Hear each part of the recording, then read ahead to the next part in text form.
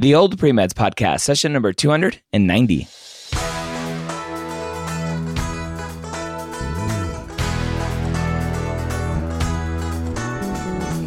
You're a non-traditional student entering the medical field on your terms. You may have had some hiccups along the way, but now you're ready to change course and go back and serve others as a physician. This podcast is here to help answer your questions and help educate you on your non-traditional journey to becoming a physician.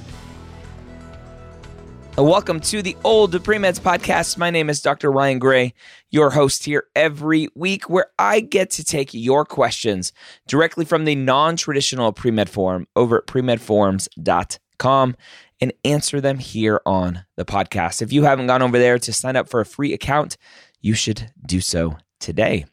Today I have a great question from someone who's been out working in a hospital setting and now wants to go back to become a physician. Before we jump into the question, though, the MCAT Minute brought to you by Blueprint MCAT. One of the great questions that we get these days is, how soon is too soon to start studying for the MCAT? Can I study as a freshman or first year? Can I study as a second year? And the answer is, with Blueprint's new flashcard set and flashcard tool, you definitely can. It's one of the easiest ways to start preparing for the MCAT content and material for free at blueprintmcat.com. They have over 1,600 flashcards for you on a brand new spaced repetition platform. Again, that's blueprintmcat.com. Go sign up for a free account and get those flashcards for free and study them as a first year, second year, when you're in line, waiting for your Chipotle order, whatever you may be waiting for. Go sign up again, blueprintmcat.com. So our question today is from someone who's been out in the workforce and is now wanting to know what their chances are coming back into being a pre-med and wanting to go to medical school. They say, I've been so grateful to have found this forum over the last few weeks. Now it's time to address my current status and pre-med journey. Quick stats: former D1 college athlete, BS in public health, MS in healthcare admin, former university professor, healthcare systems and medical ethics, professor for study abroad tour of the Italian healthcare system. That's awesome. 1 semester course and 3 weeks in Italian hospitals. 200 hours of ED volunteering in undergrad and 400-hour graduate internship in surgical services and ops. 3.2 undergrad GPA, 2.0 science. Very few science courses, but the ones I did take are C's and D's with no upward trend. I'm currently a patient safety and risk manager at a large teaching hospital. I directly report to the chief medical officer, who doubles as a practicing surgeon. Due to my current position, I have unlimited access to shadowing and exposure to all specialties. My plan is to do a do-it-yourself postbac and start completely from scratch, Chem 101 and beyond. My burning questions: are online classes still acceptable due to COVID? All universities in my area are still online indefinitely, but I know my state will always take the more conservative route and continue to delay in-person later than other states. Should I take, quote, extra courses like anatomy and multiple bios to help boost my GPA, especially since it's clear I've struggled with sciences in the past? Does my current job help my application stand out? What else am I missing that I can begin to tackle? All right, what a great question and a set of questions here. Well thought out from this person who seems to be very privileged in terms of their access to physicians, which is awesome. So the question that this person led with as the title of their topic is hospital admin to physician. Do I stand a chance? If you know me, if you've been here long enough, if you listen to the pre-med years or mission accepted, almost everyone has a chance. The question is, are you willing to put in the work? That's where most people drop off, is they go, it's going to take too long. I don't want to spend the money on courses. I'm out. I'm going to go settle for something else. And that's okay. I wish them the best of luck and all of the happiness in the world. If you want to be a physician, you have to put in the work.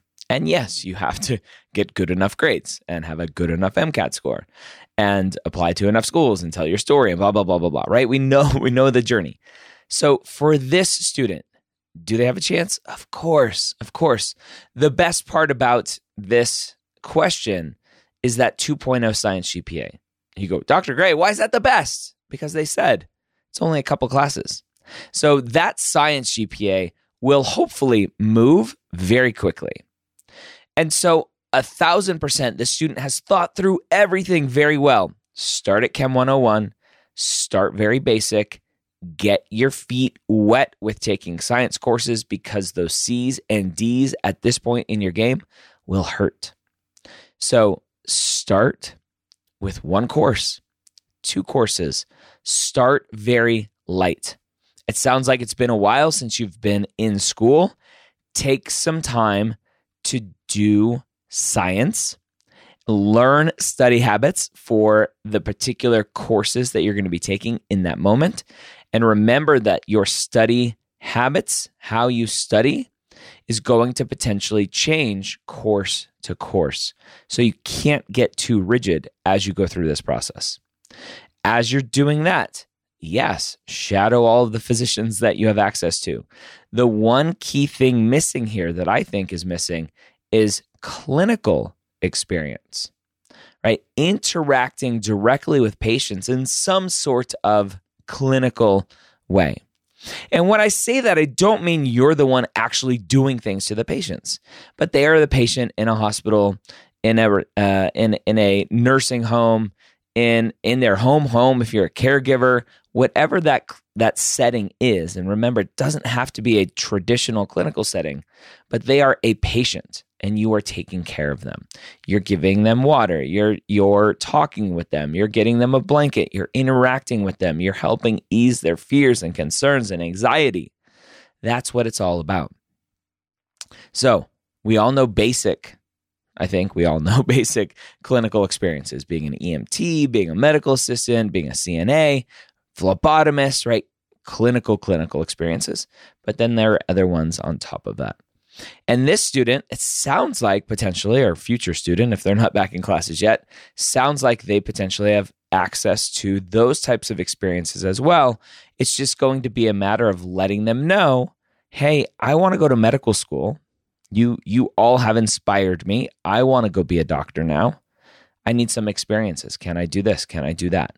When you have that network, when you are already kind of a built-in person in the hospital, then your access to things increases exponentially, which is awesome, or it typically does. So this student thinking through it, right? Should I take extra courses? I wouldn't yet. Slow down for that. Start with the basics, build a foundation. Are online courses still an option? So this student asked in March of 2021. It is now October of 2021. So we're getting to this question a little bit later. Most, if not all, schools are back in person. I would expect medical schools to prefer, if not outright explicitly want/require, in-person courses moving forward. So just be careful with that. So with COVID, schools moved to accepting online courses when we were back in the spring of 2020, the fall of 2020. And as schools are opening up, undergraduate schools are opening back up, the medical schools are going to want in-person courses. So just be aware of that and don't rely on, because of COVID, I can do online now. Okay, so be very careful with that. The student also asks, does my current job help my application stand out? Now, again, if you've followed me for any period of time, you know that I don't really like this question because I don't think applicants, quote unquote, stand out with anything in their application. I think there are things in an application that are interesting. And as a human being, I want to talk about those things, but it doesn't stand out. What stands out is that human-to-human connection that you have. And yes, interesting things in your resume build that connection, and that connection is what hopefully builds the memories that admissions committee member is going to go to the admissions committee and go, we want Johnny because I remember him. He is memorable. She is memorable, whatever. Right? So just be careful with that question or that line of thinking of, I'm going to do this to stand out, or I'm going to do that to stand out. Do things that you want to do and you're passionate about those things, is ultimately what helps you stand out, because the connection that you build through writing about that experience, through talking about that experience, is what really stands out. And the student asked kind of anything else. Is there anything else that I'm not thinking about? And I don't think there is.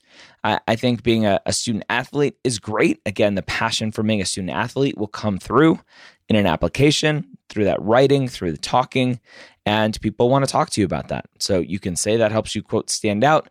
But again, it's just from the passion that comes from it. Hopefully you like your current job and you'll be passionate about writing about that, talking about that, which is great. Put the story together. Talk about what that pivot point was for you. I talk about this pivot point now. It's kind of a newer word in my vocabulary about writing your personal statement. Is you went through this kind of job, and at what point did you go, I need to be a doctor, right? So as a non-traditional student, you're coming to this a little bit later, and you'll have to figure out how to talk about that. Outside of that, though, this student, you've done a great job in figuring out kind of the next steps for you. So take it slow, do well in your classes, do well on the MCAT, and apply to medical school. And lean on that network around you and let them know, hey, I'm applying to medical school. Like, help me out. What can you do for me? Right? Maybe some of them are on the admissions committee. Maybe one of them will write you a letter of recommendation. Those are all key things to think about. This world is very much who you know, who you're connected to, your network. So tell them. I very often talk to students who are scared to tell people that they're applying to medical school, either for fear of losing their job or for fear of failure and worried about being laughed at as they don't get in. So have no fear. No one's going to laugh at you for not getting in. They're going to care for you and want to help you figure it out. So tell as many people as possible. All right, that's all I got for you. Sorry about my voice today. I'm still battling a stupid cold. I hope this was helpful for you. Don't forget to go check out blueprintmcat.com for amazing free resources, including that flashcard set, over 1,600 flashcards on their brand new spaced repetition platform. Have a great week. We'll see you next time here on the Old Pre-Meds Podcast.